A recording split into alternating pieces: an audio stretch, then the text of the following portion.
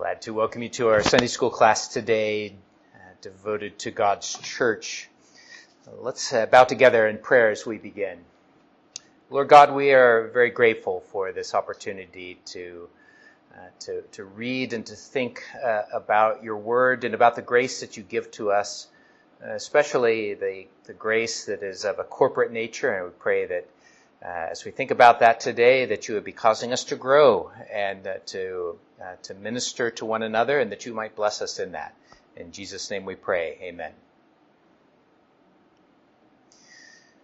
Start the way I've been starting all of these classes by remembering that phrase that Ferguson uses, that believing involves belonging.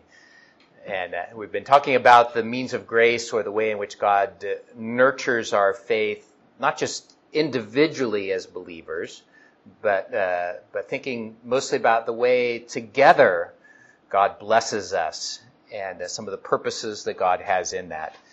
Today I want to think about this subject of serving one another. Very simply and very significantly, I would say that the love of Christ motivates us to love one another.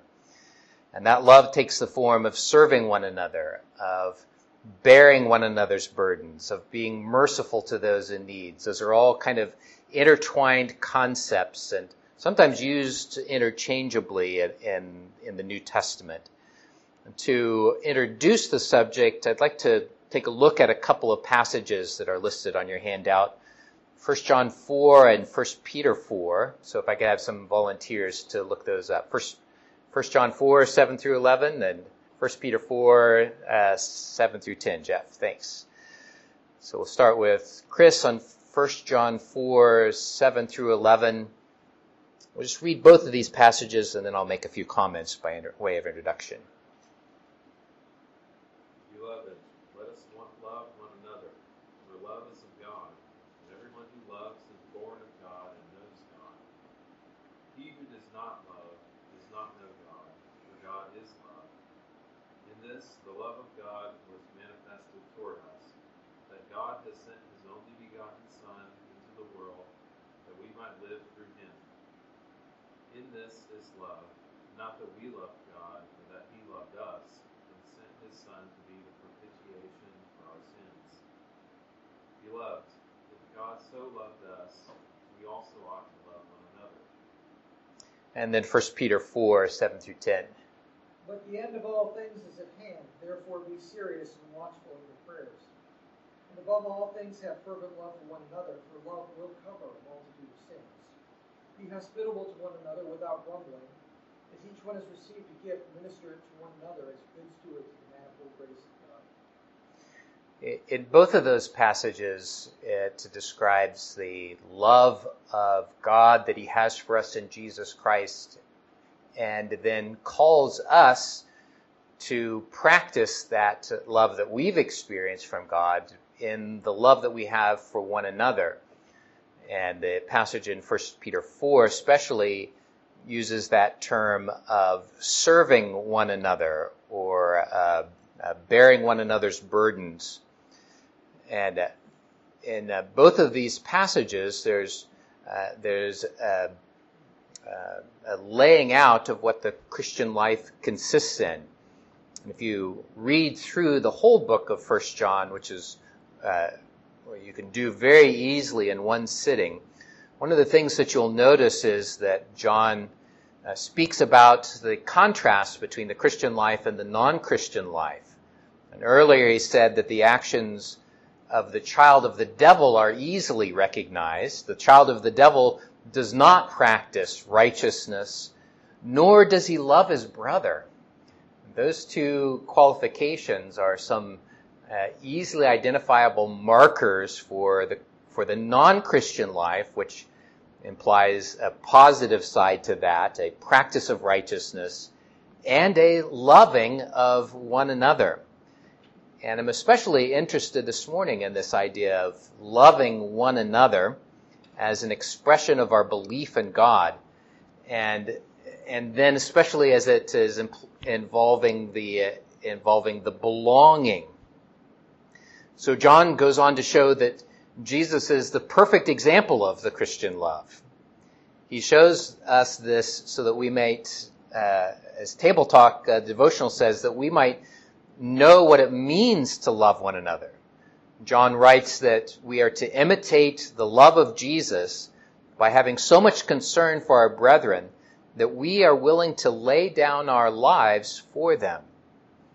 And I'll define this a little more later, but let me make a quick disclaimer. You need to remember that John isn't teaching here a salvation by works.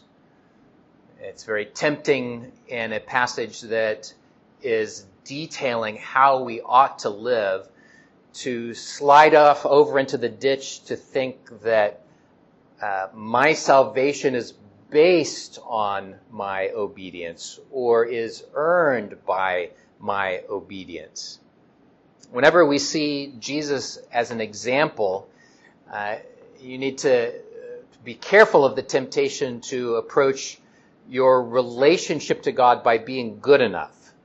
So John dispels this in the very first chapter of this letter, where he says that if we say we do not sin, we lie, and the truth is not in us. So no one is saved by their obedience, because we all sin and fall short of the glory of God.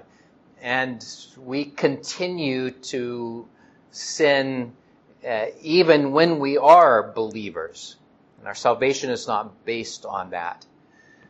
But when repentance takes place, there is action that comes because of that. There's fruit that grows because of it.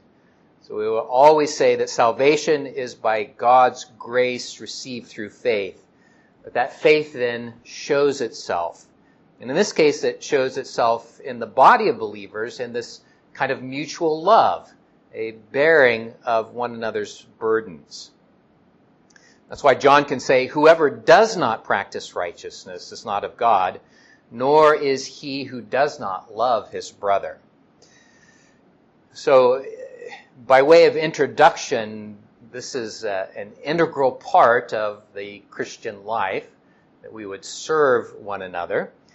And not only is it an integral part, but God has designed it to be part of the liveliness, part of the expression of our faith. Because of that, it's something that God blesses as well. So let's start with the motivation for loving one another.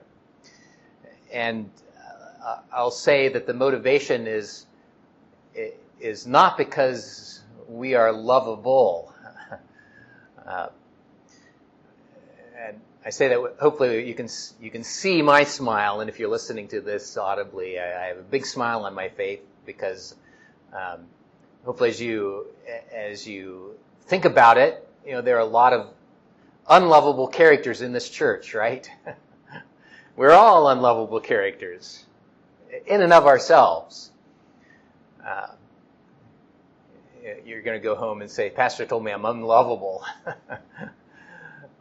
Well, you are, actually. We all are, because of that sinful nature that we have before conversion, and that the sinful temptation that we wrestle with throughout the rest of our lives. So we need something other than our being lovable to motivate us to love one another. And that is the love that Christ has for us. We have to begin there.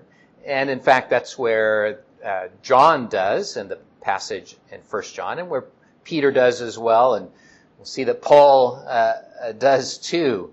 We start with the very fact that God has loved us, and that Christ has loved us, and that he laid down his life for us. So if you think about one of the parables that Jesus told, he told the parable of the unforgiving servant. We won't look at that, but I'll just call it to your memory that there's a servant who is found to have owed, in our day, millions of dollars to the master, and is thrown in prison, and he begs for mercy, and asks that his debt might be given time to repay. And not only does the master give him time, but he forgives his debt. And that man then goes out and finds somebody who owes him pennies and throws him into prison.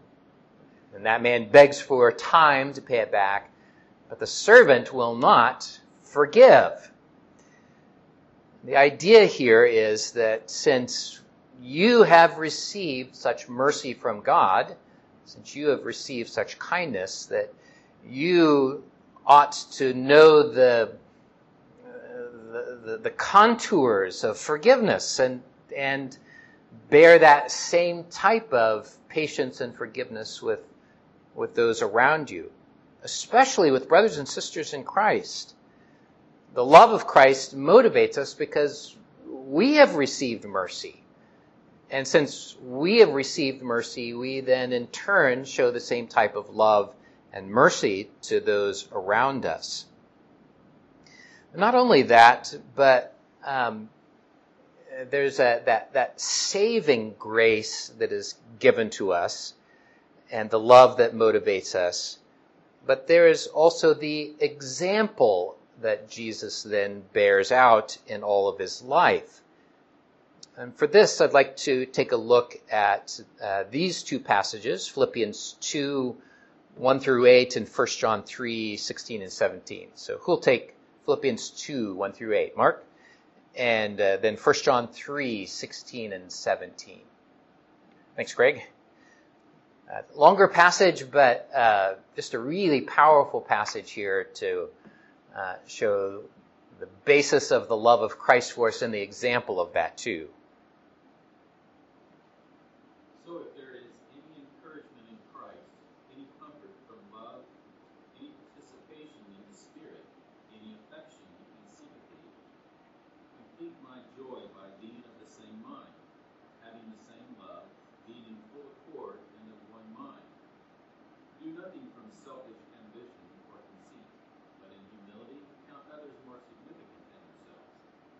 Let each of you look not only to his own interests, but also to the interests of others. Have this mind among yourselves, which is yours in Christ Jesus, who, though he was in the form of God, did not count equality with God a thing to be grasped, but emptied himself by taking the form of a servant, being born in the likeness of men, and being found in human form, he humbled himself and became obedient to the point of death, even death on a cross. So in that passage, there is the redemptive work of Jesus Christ that involves a humbling of himself to being the point of a servant.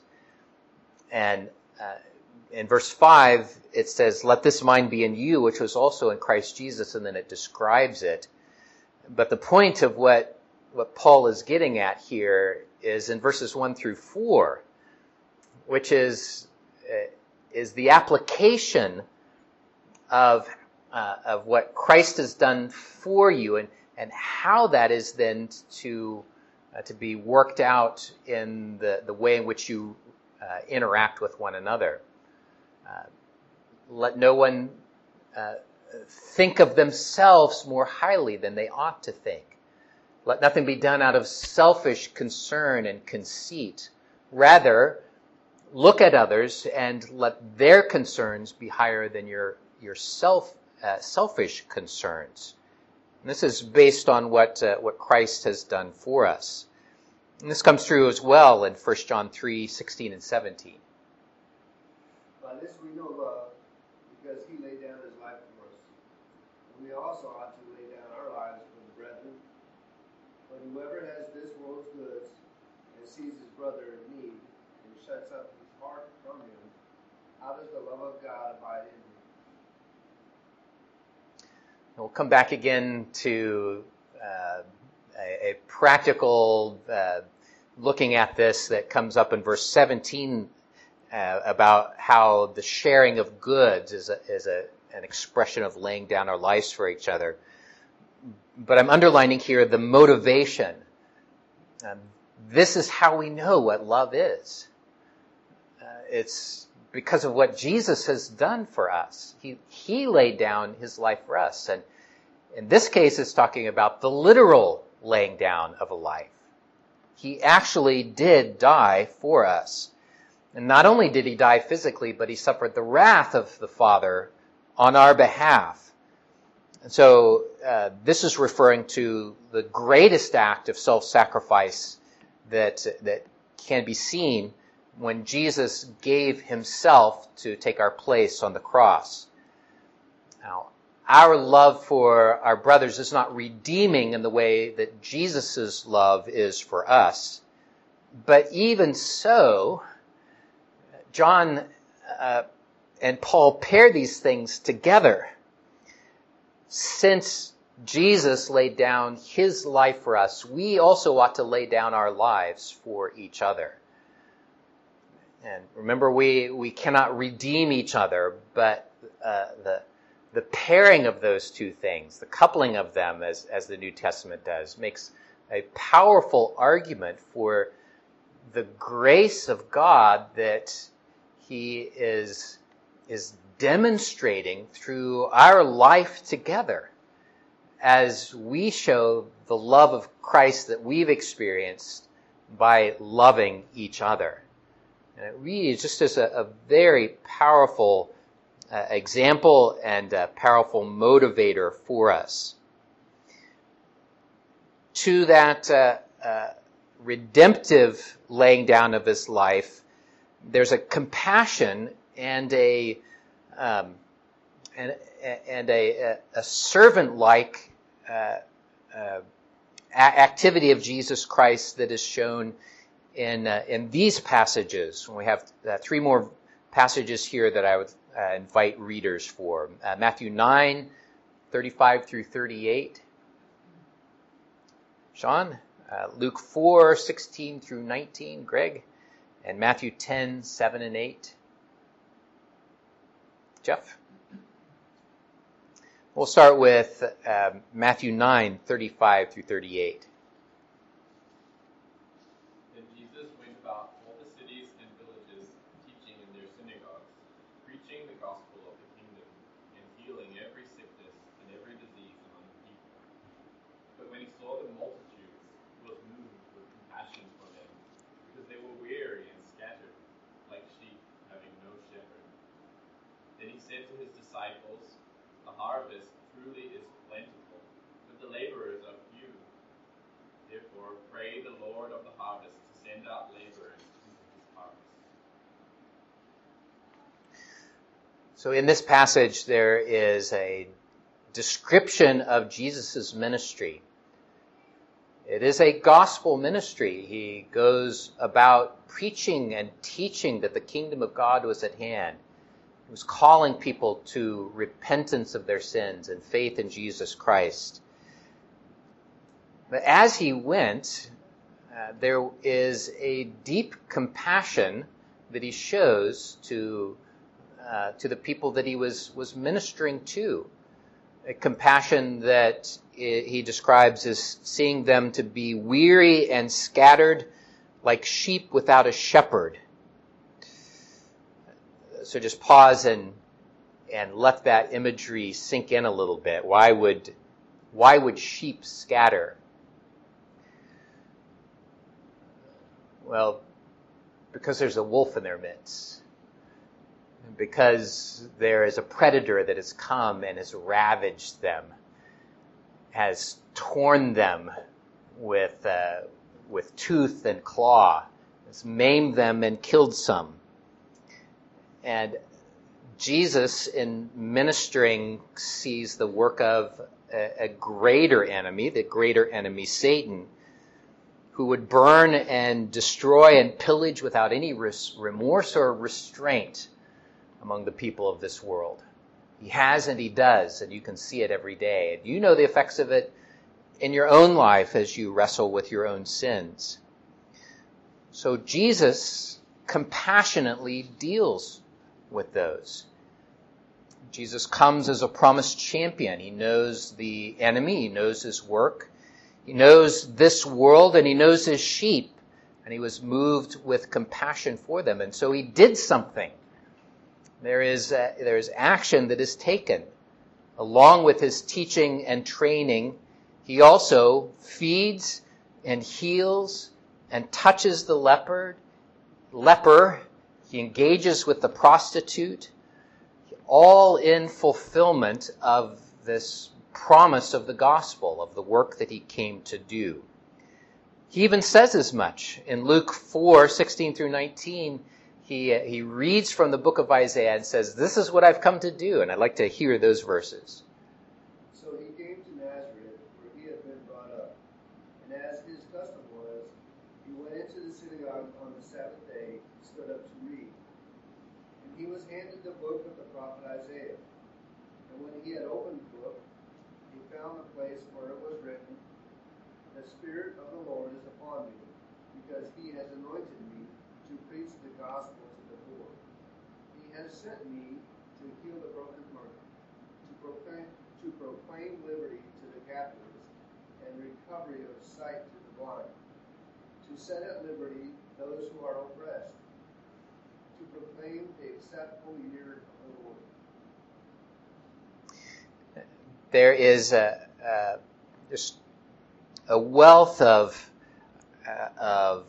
application that comes out of this that I'll summarize as that the gospel has word and deed that are mixed together, and that as we minister the gospel to each other, that word and deed leads us to bear one another's burdens and to serve one another.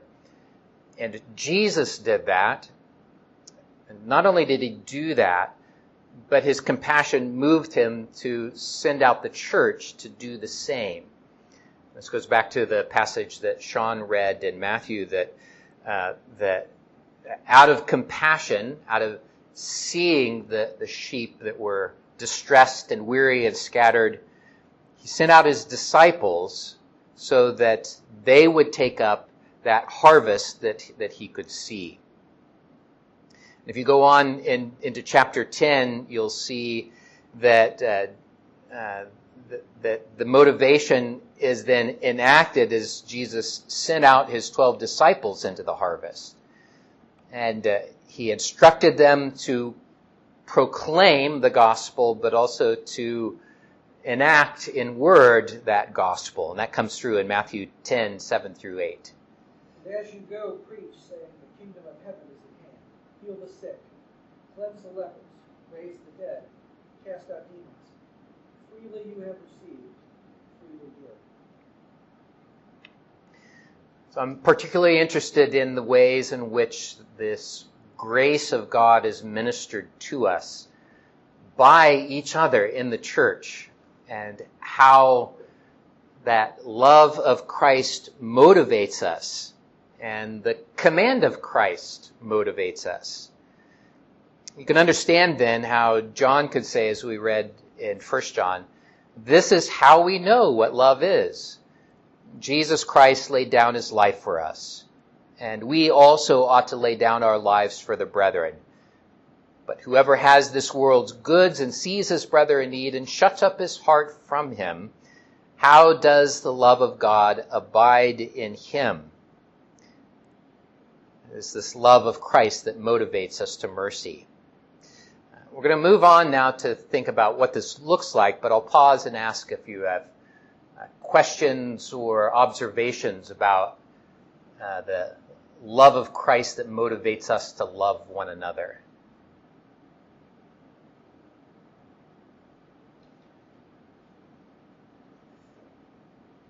Okay, so let's go on and talk about loving and serving one another.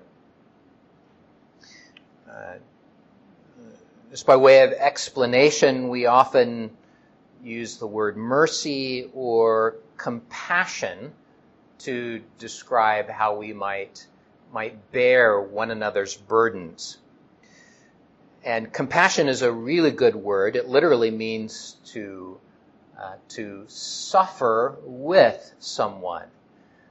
If you break down the word, the com has the root meaning of with, and the passion is not what we often describe as passion, as love or a sexual passion. An older meaning of passion is the idea of suffering. So you might think of around Easter we talk about the passion of Christ. And that's not talking about a love affair. It's talking about the suffering of Christ. That's the older meaning of that term, the passion of Christ. So compassion means to suffer with. But oftentimes today, when we think about compassion, we narrow it down just to the feeling or the emotion of understanding or feeling sorry for someone else who is suffering. I'll date myself here. One of our former presidents famously said, "I feel your pain."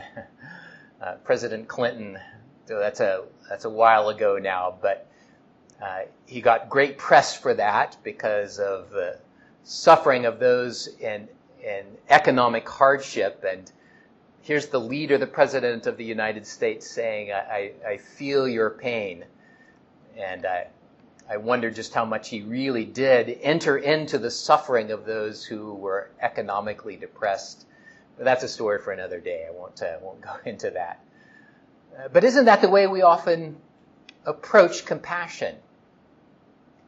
We will say, "I'm so sorry for what you're going through," and then we go along our merry way. We express a feeling, which is important.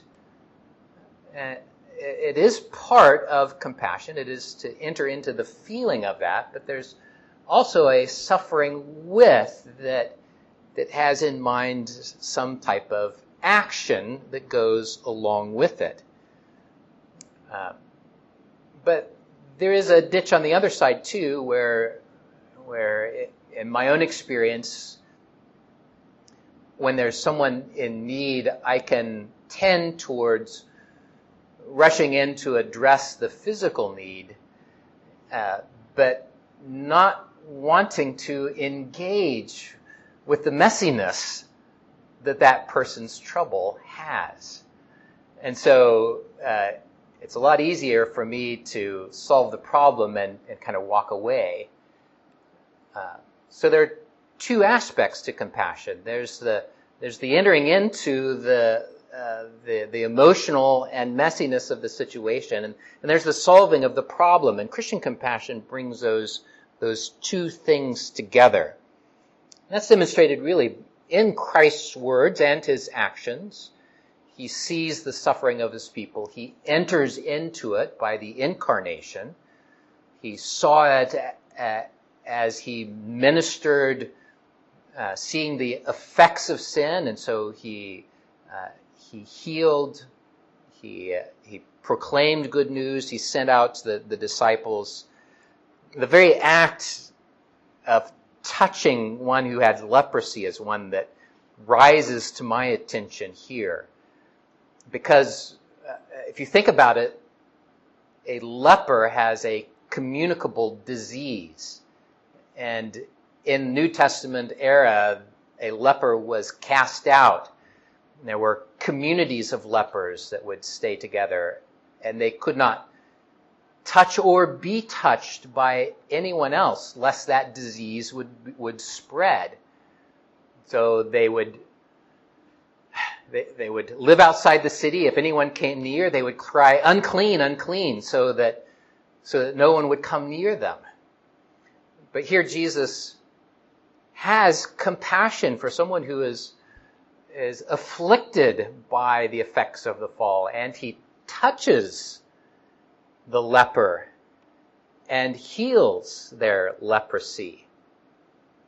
There's a fascinating study there to see Jesus entering in and engaging in what is happening here. He allows a prostitute, a former prostitute, to come and weep over him and to use her hair to wash his feet, entering into someone who is a social outcast, receiving her ministry, as it were, and in a sense ministering back. So there's love in word and deed that is not just theoretical, not just nice words. It really does enter into the troubles and the suffering that others have. So what does it mean then to lay down our lives for our brethren? That's what is described in 1 John 3:16 that we've read already this morning. Well, anytime that you take on a burden for someone else, you are enacting love for that other individual, because you are relieving their burden, but there is an expense because of that. Think of it literally. In a week's time, Emily is going to be out backpacking in the Rocky Mountains. She's going to be hoofing it along those trails with a heavy backpack on her back. And she might be suffering under that load. More likely, I think that she'll be speeding on up the trail and there'll be others that are suffering all around her. They may be too tired to continue. Now, if Emily sees that and she stops and says to her friend who's there, let me help you. You're tired, you're worn out. I think you may pass out. Have some water, and here, let me carry your backpack for a while. Well, that comes at an expense, because Emily will now be carrying 2 backpacks, and that's hard. That's hard to do. But when you willingly set aside your own comfort and you choose to do without for a while so that you might help someone else, you're bearing someone else's burden. You are laying down your life. That's what it means to follow the example of Jesus Christ in self-sacrifice. Remember, we don't do it in a redeeming way, but that link is so powerful that the apostles will say, Jesus laid down his life for you, therefore you lay down your life for others. So when you choose to help someone, you're choosing to lay down your life. You're choosing to be like Christ in that instance in helping to relieve someone else. And that may be something that is that rises up in a moment of great need, and it may be that within our own congregation that we've seen examples of this. Just really wonderful examples of this, where someone is sick and the congregation rallies around to provide childcare or meals or visiting those who are in the hospital or who are homebound. Those are examples of laying down your life to help. Other examples are we've seen people volunteer to fix someone's car, or volunteers to come and help labor when there's been damage done to a house or a tree that has fallen. These are things that rise up in the midst of the hardships of life that we have. But it also, I would suggest, can be something that is learned and practiced as a lifestyle. If you have in mind that the Lord has blessed you with mercy and has blessed you with finances or time or talents, that those are things that you can have in reserve or have in mind that you can apply them when the need arises. So that may mean that you live a more simple life so that you're ready, willing, and able to help when that time comes. Simpler financially. Simpler in the sense of the way you use your time, that it's not so overbooked so that there's no opportunity to help someone else. So those are some ways in which, practically speaking, we can lay down our lives for each other. And I'll make one more special application to this, and this comes from James Boyce. He makes a great observation that Christians learn and practice self-sacrifice, especially in the home, and especially in a marriage. That you look out not for your own interests, but the interests of your spouse and for your children. All too often we're looking out for number one. But in marriage and in family, you follow Christ by not looking out for your own interests, but for the interests of others. That's having the mind of Christ, and it will be practiced best when it's practiced nearest to you.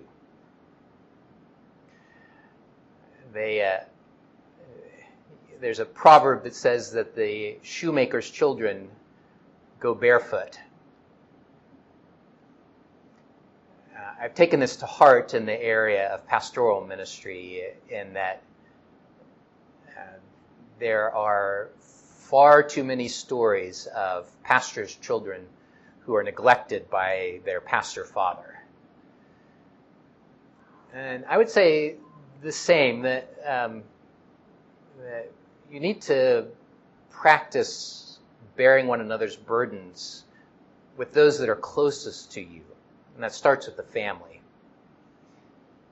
And when it's learned and practiced in your family, there will be this overflow as well, that it will then be well practiced, I would suggest, in the congregation too. Because it's something that you learn well and you come to love, and you see the blessings and the benefits of it. And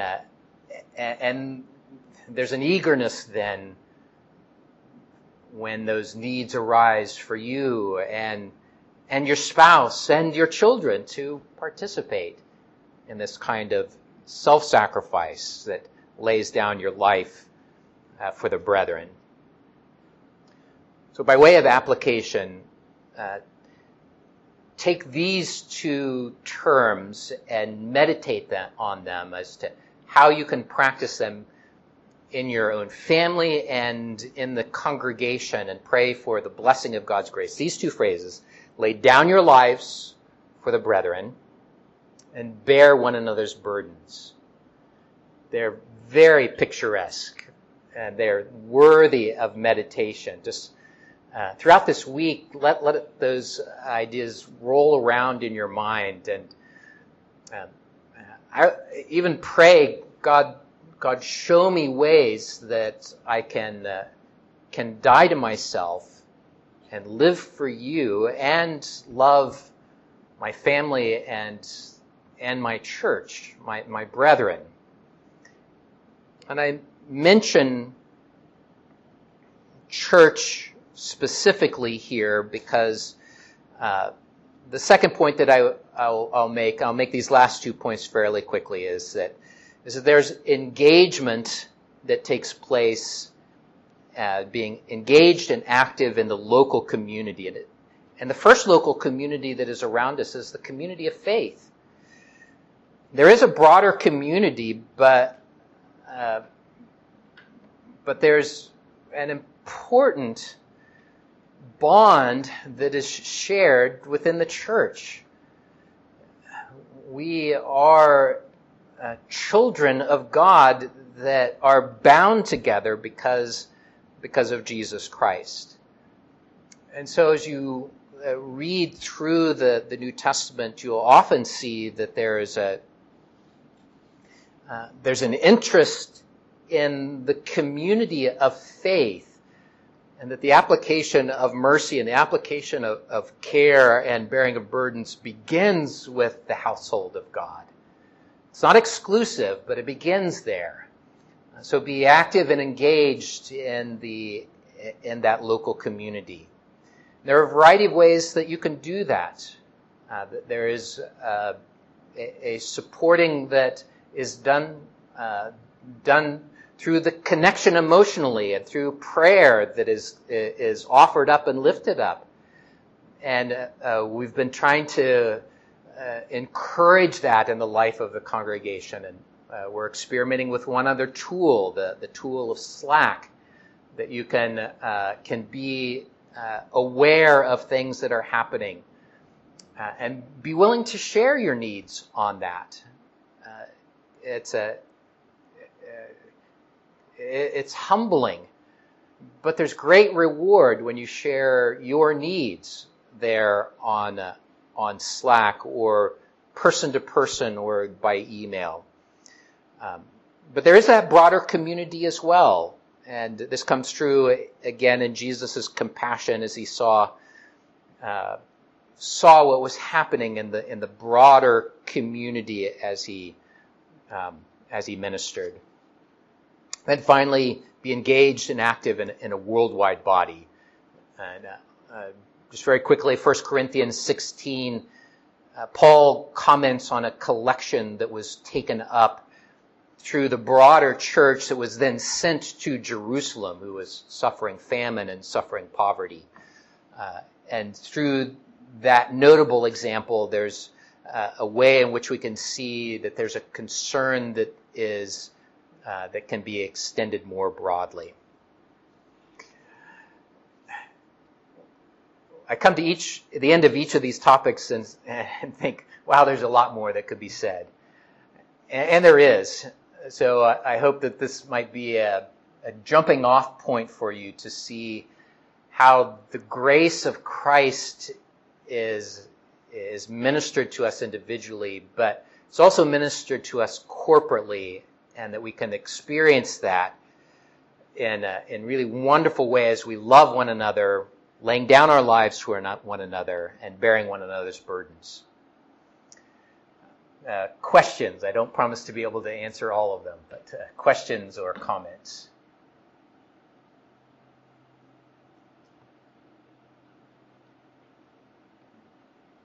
Mark. I was just thinking that now that I'm back home, I haven't been gone for a better part of a year. I can see, it's only been a week, but I can see clearly that me needing to be home and sharing the load, and that, when you get the quarters all straightened out, Yeah. you're able to go out into the greater community and help others. Yeah. And it's just very true.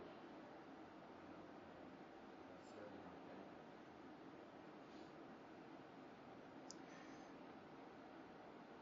Very good. And I hope you'll each have kind of eyes for that, and God would stir your hearts to minister to one another. That's one of those ways that the grace of God is manifested in us, and it bears rich fruit as we do that. Any other questions or comments? And let's bow together in prayer.